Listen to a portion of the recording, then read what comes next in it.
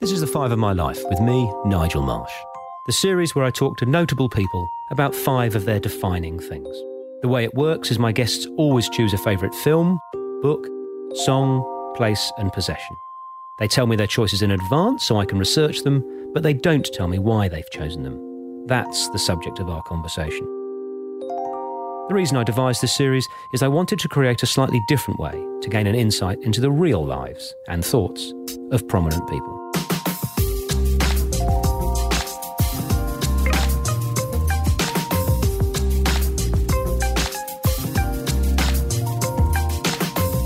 Truth be told, I was a little nervous to interview William, as I worried my boundless admiration for him might get the better of me.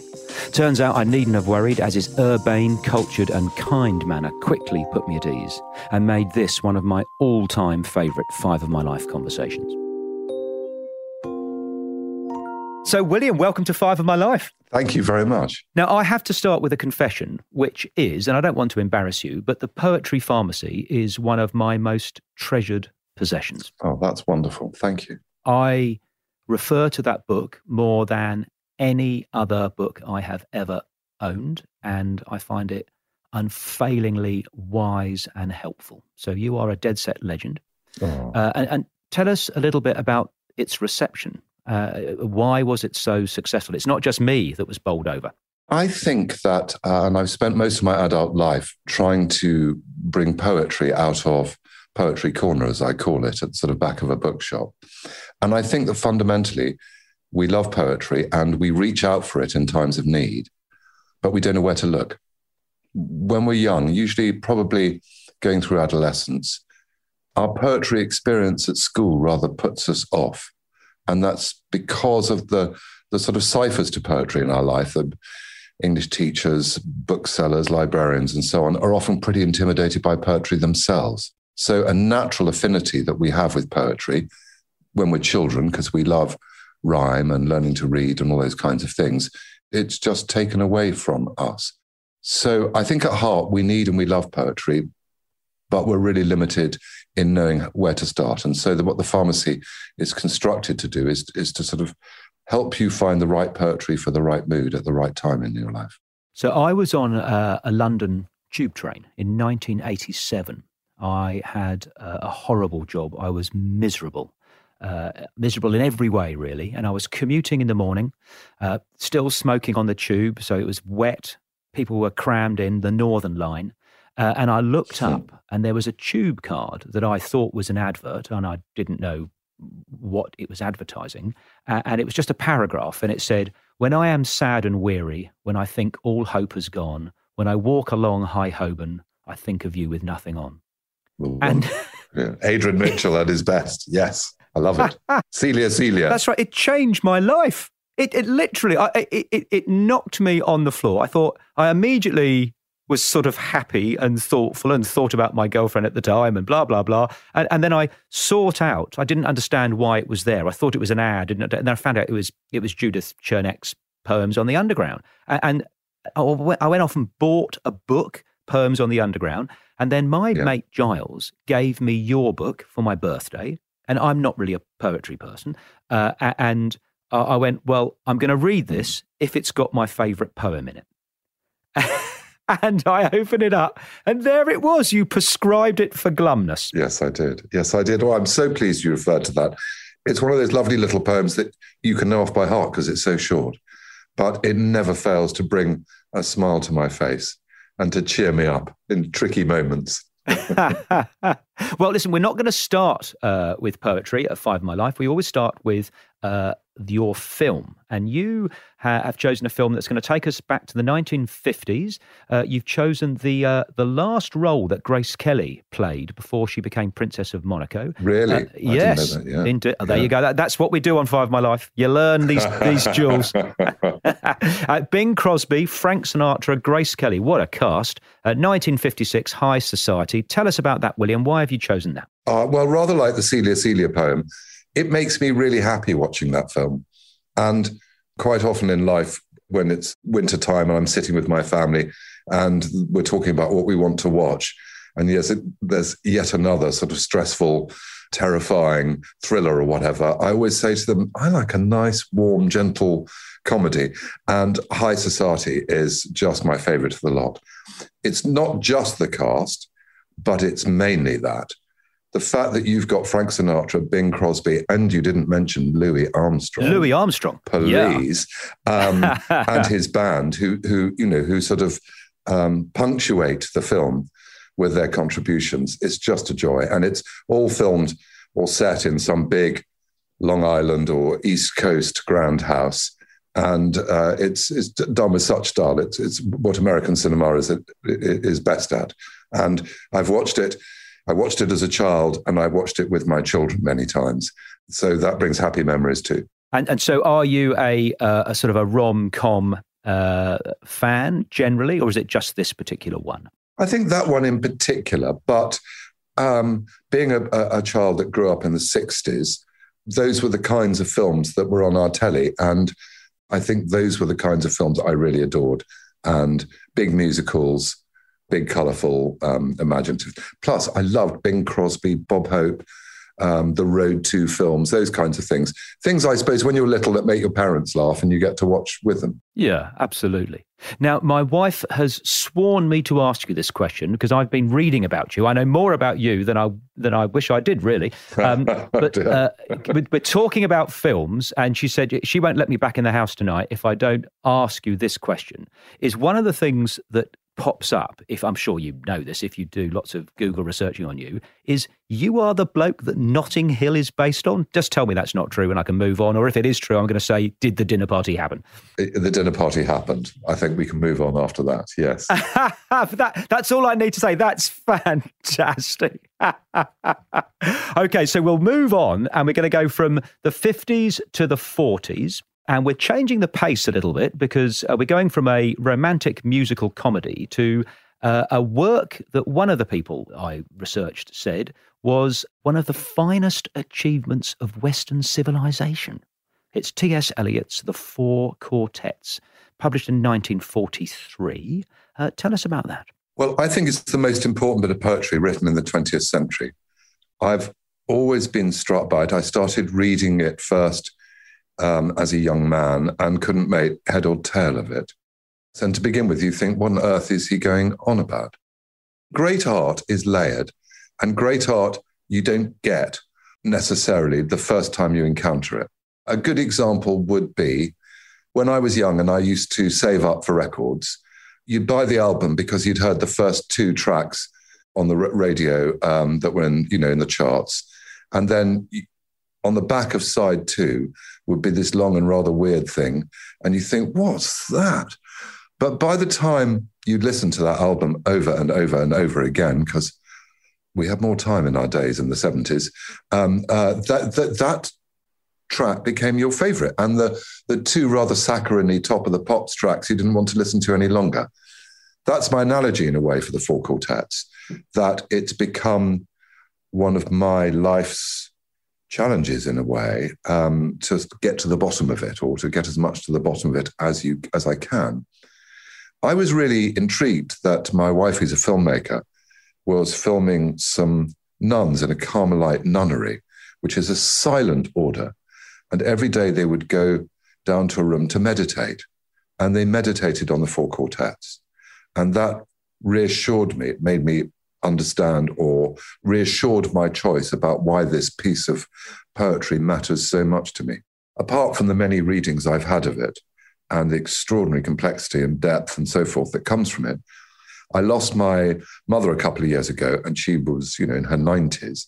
And one of the hardest things about sorting my life out, or her life out after she was gone, was dismantling her book collection. Because her book collection, she was a serious reader and quite an intellectual in a way, and her book collection represented her. And the whole idea of just simply boxing it up and sending the books around to a secondhand bookshop just seemed very challenging for me. And as I was standing there feeling pretty sad, one very slim volume in the enormous bookshelf stuck out at me, and I pulled it out, and there was the Four Quartets. And I spent the next couple of months grieving, and made me realize how much I missed her and how much I wanted almost in public to wear the black armband that people used to do in Victorian times, because I really wasn't up for chat. And, if anyone was going to say to me, how are you? I'd want to say, well, either my mother's died, and that would lead to complex conversations that they may not want to have. Or I'd want to say, I'm fine, how are you? And I'm not. So I didn't want to go there either. So I kind of disappeared a bit, and I learned half of the 4 quartets. I got 700 lines in, something like that. And to learn a poem that long and that complex really requires you to inhabit it every day, just to keep it in your mind. In so doing, I then started to really get the hang of the poem and what was going on, and I was absolutely hooked. What's really intriguing to me about the 4 quartets in a way is the even in modern times, in a world where poetry is sent out by social media in tiny little clips, you get these little 2-liners or 4-liners in the poem that you sit and go, oh my God, that's gripping. There's a wonderful piece about, as he's become an old man and he's trying to say, in a way, as an old man, we're supposed to be wise and all that. And he says, do not tell me about the wisdom of old men, but of their folly and their fear and of frenzy and possession and belonging to another or to others or to God. The only wisdom we can hope to attain is humility. Humility is endless. It's just so wonderful hearing you talk. Just fantastic hearing you talk with such passion and love for this piece of work. And because I found it so impenetrable, I went off and I read a book, and I attended a YouTube lecture by a bloke called Professor Thomas Howard. I don't know if you know him. He wrote Dove Descending. But I started to understand bits of it. And just incredible. And there's one quote that I'd love to ask you about, which is the strained, time-ridden faces, distracted from distraction by distraction, filled with fancies and empty of meaning. Yeah. And you, as a young man, you were a guerrilla graffiti artist because you used to post a poem up. Could you tell us about that, please? I started a thing called National Poetry Day nearly 30 years ago. And being young and fairly naive, I got a grant from the Arts Council to do it. And I got £5,000, which in those days seemed to me to be a staggering sum of money. But I had to cover the nation. And I was slightly thinking, how am I going to do that with £5,000? A friend of mine said, well, fly posting, of course, which is something which is illegal and not what you're supposed to be doing with taxpayers' money. But anyway, I got 1 or 2 really unsettling poems onto, I won't say unsettling, but poems to make you think, rather like Celia did on the Underground with You. And I realized that there's certain places in London where I live that actually you get stuck. There are certain traffic lights or points where you just can't escape. And so I got poems fly posted at double-decker level around London in places where I knew you get stuck. It certainly had a real impact. I think somebody wrote about it in the press, and it just seemed a lovely way of doing things. Would you mind reading the poem to us? This is called The Price by Stuart Henson. Sometimes it catches when the fumes rise up among the throbbing lights of cars, or as you look away to dodge eye contact with your own reflection in the carriage glass, or in a waiting room, a face reminds you that the colour supplements have lied, and some have pleasure, and some pay the price. Then all the small securities you built about your house, your desk, your calendar, are blown like straws, and momentarily, as if a scent of ivy or the earth had opened up a childhood door, you pause to take the measure of what might have been against the kind of life you settled for. Cue hundreds of depressed commuters feeling terrible about themselves. You're a wicked man. I have to ask you before we move on to the next choice, William. It is T.S. Eliot was a man of faith. What is your religious journey? Yes. No, well, he was a man of faith, but it's interesting that if you look at or read the four quartets, how many faiths enter the poem. So there's a lot of references to a middle way, to a kind of Buddhist perspective. There's a whole passage about Hindu life and many, many references to Catholicism or Christianity. Why do we call this Friday good? Which is a question I always used to think as a child too, I have to say. I think that there's something rather remarkable about the very end of the poem, and all shall be well and all manner of things shall be well. And actually the last 30 or so lines I've read at people's weddings, because it's almost like the business of getting married.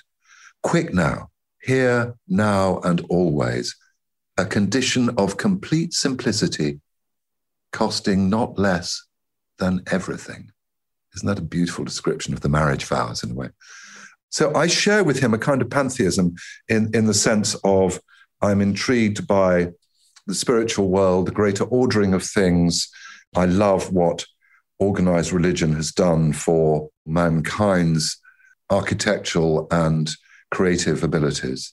I hate almost everything that the institution stands for in the sense of its repression, its ability to fight other faiths and religions, to be the cause of wars, to be an opportunity for men to abuse children or women or exclude women. So almost all the kind of organizational side, the functional side of it, I struggle with, but I still would say that I have a deep faith. And in my work, particularly my work in conflict mediation in the Middle East, I've worked with a lot of deeply religious communities, whether they be Muslim, Christian, or Jewish. And, when you're doing that, there's nothing but admiration for the power of faith and what it can do to look after the humanity around you. Would you mind talking to your mediation work? I was going to come on to that later, but I'd love you to expand on that now. I started a charity with one of the most remarkable people I've ever met, an Irish former priest called Oliver McTurnan, who is also a long-term broadcaster for the BBC.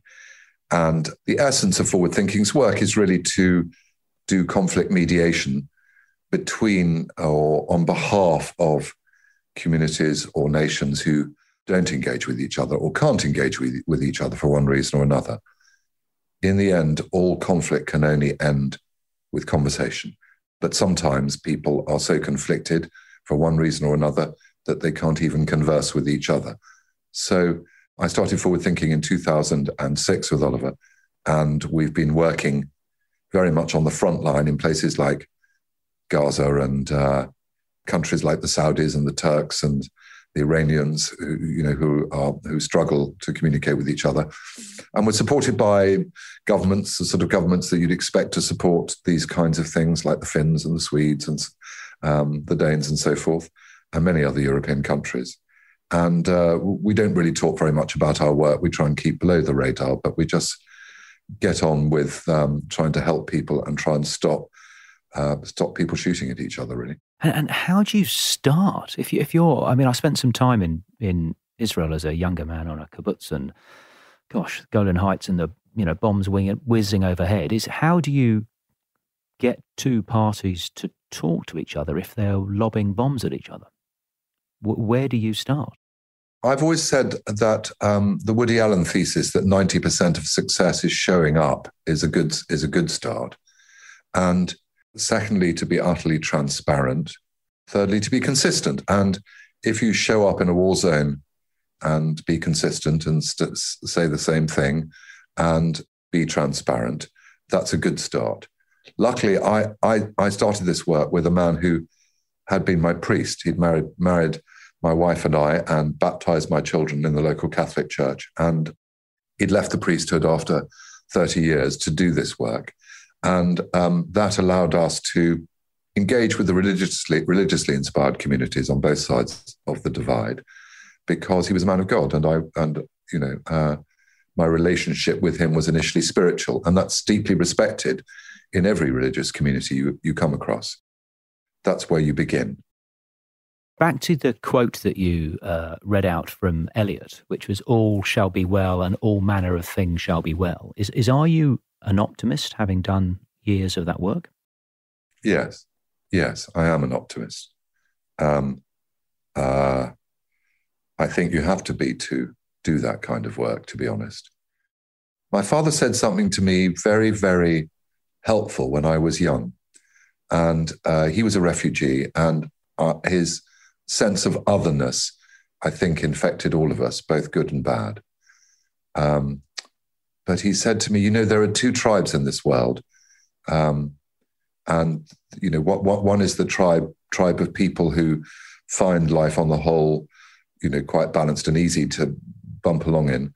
And the other tribe, another tribe called witnesses, or I call them witnesses. And being a witnesser is sometimes being a bit like being an eagle, a bit, lonely on a crag, not in the pejorative sense of looking down on the world, but you'll hurl yourself into things and just as quickly be gone. And you'll meet other wonderful witnesses and have extraordinary friendships and love affairs and all those kinds of things. But you'll realize that the difficulty of being a witness is that you experience the lowest of the low, but the joy of it is you experience the highest of the high. And one day you'll realize you are blessed. And that helped me through very difficult years in boarding schools and so forth, where I felt small and lonely and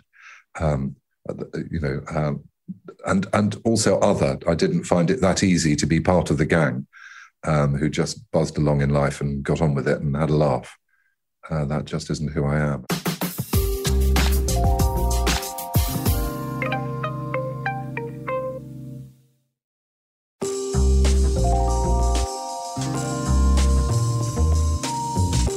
Oh my word, I can't thank you enough for putting me on to your track, Surfing by Ernest Ranglin. It's a sort of I hadn't heard of him, I do apologise, but it's a jazz reggae sort of combo. He's like the founder of ska, and I've had it on, just my kids are going driven mad because I'm just playing it. It's so cruisy. Could you tell us about the track and why you chose it?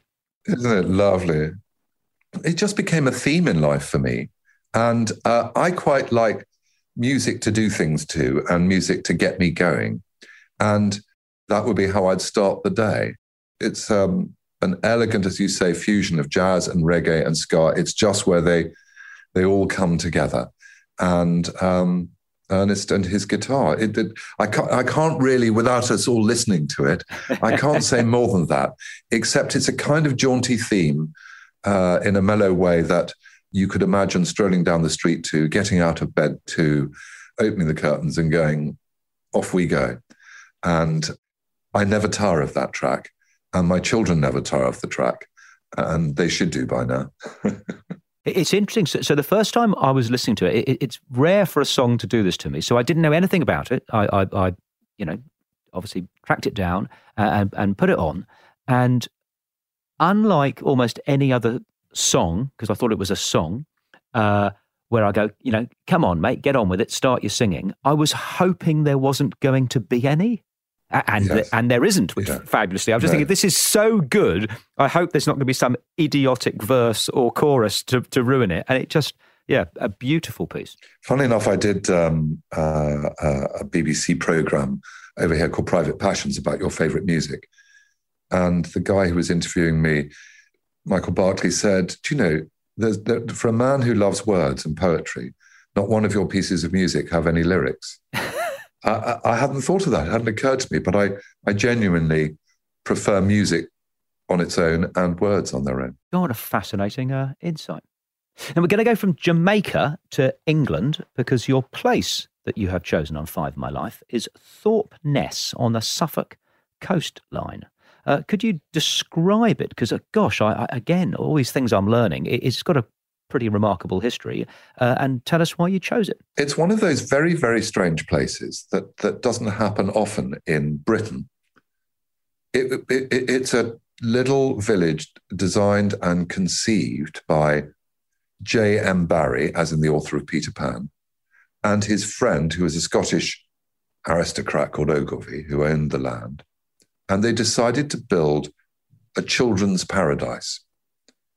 And the children's paradise, as they called it, was really a place for, I think in those days, people in the British Empire, colonial types, to return home to visit their children who they'd sent to boarding school at the age of 5 and who were released for the summer holidays. And it was a little kind of wooden hotel called the Country Club, and with it about 40 weatherboarded or mock Tudor houses, and built around a dozen tennis courts, a golf course, and the first ever theme park, I reckon, because they flooded a marshy area and turned it into a giant lake, 60 acres, which is, quite big for a lake, and planted up lots of little islands on the lake and built little buildings on them. And the buildings are called Wendy's House or Peter Pan's Property or the Pirate's Castle. And as a little boy, I used to go out there every day in my summer holidays because we'd go there for our holidays because my mother had gone for her holidays in the 1920s and we grew up in rural Essex, which is next to Suffolk. And that was the nearest place to the sea. And it really was a paradise. And when my father died, when I was, relatively young in my late 20s, my mother, who lived in those days in the country and in London with him, said, "That's it, I'm selling up, I'm moving to Thorpeness." I've just found it my spiritual home ever since, really. It's not to everyone's taste. It's on the North Sea, which for those of you who've been there will know there's not a beautiful blue and there's no barrier reef. There's nothing but shingle and somewhere in the distance, Holland. And it can be, with a northeasterly Siberian coming your way, can be pretty challenging. But it's my spiritual home. I can't explain it more than that. East Anglia is very flat. Sometimes all you can see above the trees is a church spire. But it's where my happy place was when I was little, and has become my happy place ever since. And so that is your like main residence. You live in Thorpeness. No, I live in London, to be honest, but I have literally a shack on the beach with it's a corrugated roof and enough room to squeeze my wife and dog and 3 children in. And for lockdown, which was, best part of a year here, we spent it there.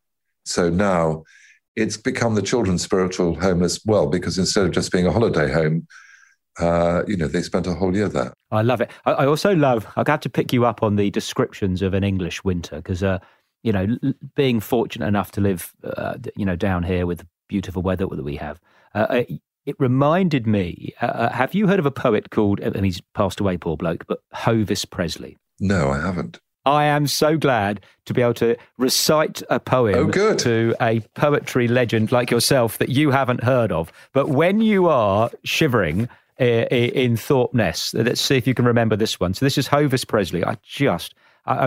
This had almost as big an impact to me as the Celia Seeley one did. But it's: the winter's cold, the blanket's hot, the wind's getting up, but I am not. Now is the winter of my quite content. Lovely. Beautiful. Right, we are going to move to your 5th choice on Five of My Life, which is, and forgive me if I don't pronounce this correctly, a Khmer stone Buddha head. A Khmer stone Buddha head. So the Khmers were the people who built Angkor Wat in the 9th to 13th century in Cambodia. Yes, and even actually, in a way, the pre-Khmers who were there before started building it. I think probably in the sort of 6th or 7th. Angkor Wat was the biggest city in the world in that period. It had over 1 million people living there, and you're lucky where you are in the world because it's not that far away from Australia and a place that many Australians visit. It's an enormous city filled with temples and waterways. And you only have to look at the friezes or the stone friezes of the life that they were leading there to see that there was something rather remarkable and extraordinary happening. And I'm obsessed by ancient civilizations. I've spent my life traveling and exploring ruins because they intrigue me. And one day I was in the basement of a auction house in London that was closing down, and they were having a sale of their lost items. And there was this little head, a Khmer head. And it's a treasured possession, not just for it, but the symbolism of what it means to me. I was very lucky when I started my publishing business as quite a young man. I was 26. The deal I had with my business partner was that I would get to travel for 3 months a year and he would mind the shop. And so for 15 years, I traveled for 3 months, exploring ruins and going to odd places and hard to reach places. And it's been, in a way, the most rewarding part of my life. So that head and my bizarre collection of bits and pieces that surround me at home are my collection of memories from these extraordinary travels. It makes me want to ask, you've prescribed thousands of poems to thousands of people in your work, and you have done all that travel. And one of the things that you said, a lovely quote, is that there's a basic spiritual sameness that runs throughout humanity. And I want to ask is, when I read that quote, I was assuming that you were talking about all the different people who come to you with ailments and you prescribe them a poem. But do you think that sameness doesn't just go across different types of people that you've met, but throughout the ages? We're all sort of bound up in an inescapable blanket of mutuality. Yes. And, you know, basically it's the same whether you're a 9th century Cambodian or a 21st century Thorpe Nest dweller. It's all been said, done, thought, felt before. Not much is new, really. I think the most intriguing story I ever heard, which connects it actually, was a man who'd been in the Dalai Lama's inner circle. And I heard him speak in the 1980s in Westminster Hall in London at a time where people from that background weren't quite as celebrated as they are today. And he was talking to a rather sort of cynical audience of men in suits. And it got to question time, and one of the Englishmen put his arms up and hand up and said, "Could you please tell me what's the essential difference between your world and ours in simple terms?" And a few other people went, "Here." And I thought, oh gosh, he's going to be up against it. And he said, I think the essential difference between my world and yours is threefold. He said, you in the West have been, in the Judeo-Christian Islamic tradition, have been brought up with the principle of original sin, and it governs your psyche, your thinking, your art, your culture, and your day-to-day existence. He said, I was brought up in a world of original blessing. He said, think what a difference that would make. He said, secondly, you in the West have kind of given up on God, and you've replaced God with technology. And you think in the West you have the most sophisticated technology that humanity has ever encountered. He said, I'll tell you something you won't believe, but I promise you it's true. He said, in Tibet, we have a technology equally as sophisticated as yours. Only ours is the technology of the inner world, and yours is of the outer world. He said, the third most important difference is that I grew up in Lhasa, and a strange American evangelist came to try and convert us to Christianity. And he translated the Lord's Prayer into Tibetan rather badly. And it read, our daddy that lives in the sky, give us today our daily biscuit. And he said, not surprisingly, it didn't really catch on here. And the Dalai Lama decided that it was very important, if we were to spread the word and get people to understand about our culture and where we come from, that we go to these different countries and really learn the language and the culture. So I've grown up in Britain, really, and I went to Cambridge. And after I left Cambridge, I said to the Dalai Lama, what should I do with the rest of my time here? And he said, you must work in hospices. And I've worked in hospices for the last 20 years of my life. And he said, there I've understand the most crucial difference between my world and yours. He said, you only understand the importance of living when you know you're going to die. And you could have heard a pin drop, and the cynicism in the audience melted away, and we trooped out really thoughtfully. I love the first point that the Dalai Lama made there. My friend Chrissy has got a wonderful phrase from I forget which master, but it's "You are good, be good," which goes to the. I mean, you were born good. I mean, when we're a babe in swaddling clothes, we're essentially nice people with a little bit of God in all of us, and you haven't got to change yourself. Just be good because you are good. Don't stop apologizing for the apple and the serpent. Well, think of the great Muhammad Ali, who perhaps not known as a poet, but obviously, great, very talented with words. And the thing he wrote, me, we. Says it all.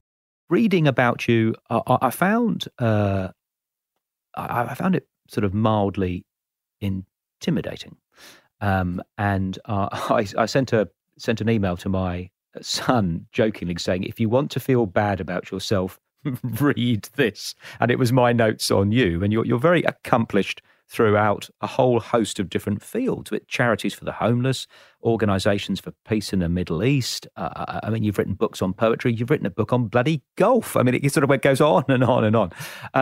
It's very impressive. And so the question I wanted to ask, if you don't mind, is your view and experience of failure. In some ways, I was raised with an anxious psyche, either genetically or and by being sent to boarding school and by being the child of a refugee, all those kinds of things. My dad said to me when I was 11, heaven knows we get dependent enough on people, but never ever get dependent on this country because one day you might have to leave it. So I've had a permanent sense, slight unease of otherness, of feeling I've got to get on with things, all that kind of stuff. And in some ways, however much I've ever been lucky enough to do, to achieve or whatever, it's a clean slate every morning, as though none of that's ever happened. I think that makes for a productive life, but not necessarily an easy life. Some of my closest friends and people I admire the most are actually people who wake up in the morning without any of this sturm and drang and can just appreciate and enjoy the day and not have a mind full of shoulds and oughts and musts. So it's a blessing and a curse. This has been, for me, an absolute privilege chatting to you. I just find it fascinating. And the last question we ask all of our guests on Five of My Life is, who would you like to hear on Five of My Life next and why? I have to say, I've got a bit of a thing about Barack Obama. I'd be pretty keen to hear what he has to say. I think he's been one person that we could all look up to, and he hasn't let us down. Wonderful. Well, we'll get on the blower to Barack. And William, thank you so much for sharing your 5 on 5 My Life. That's just one of the most enjoyable and thought-provoking conversations we've had on the show to date. So God bless and love and success in your future, mate. And thank you again. Thank you for having me. The 5 of My Life was presented by me, Nigel Marsh. Producer, Alex Mitchell. Sound production and theme music by Darcy Thompson and Matt Nicholish.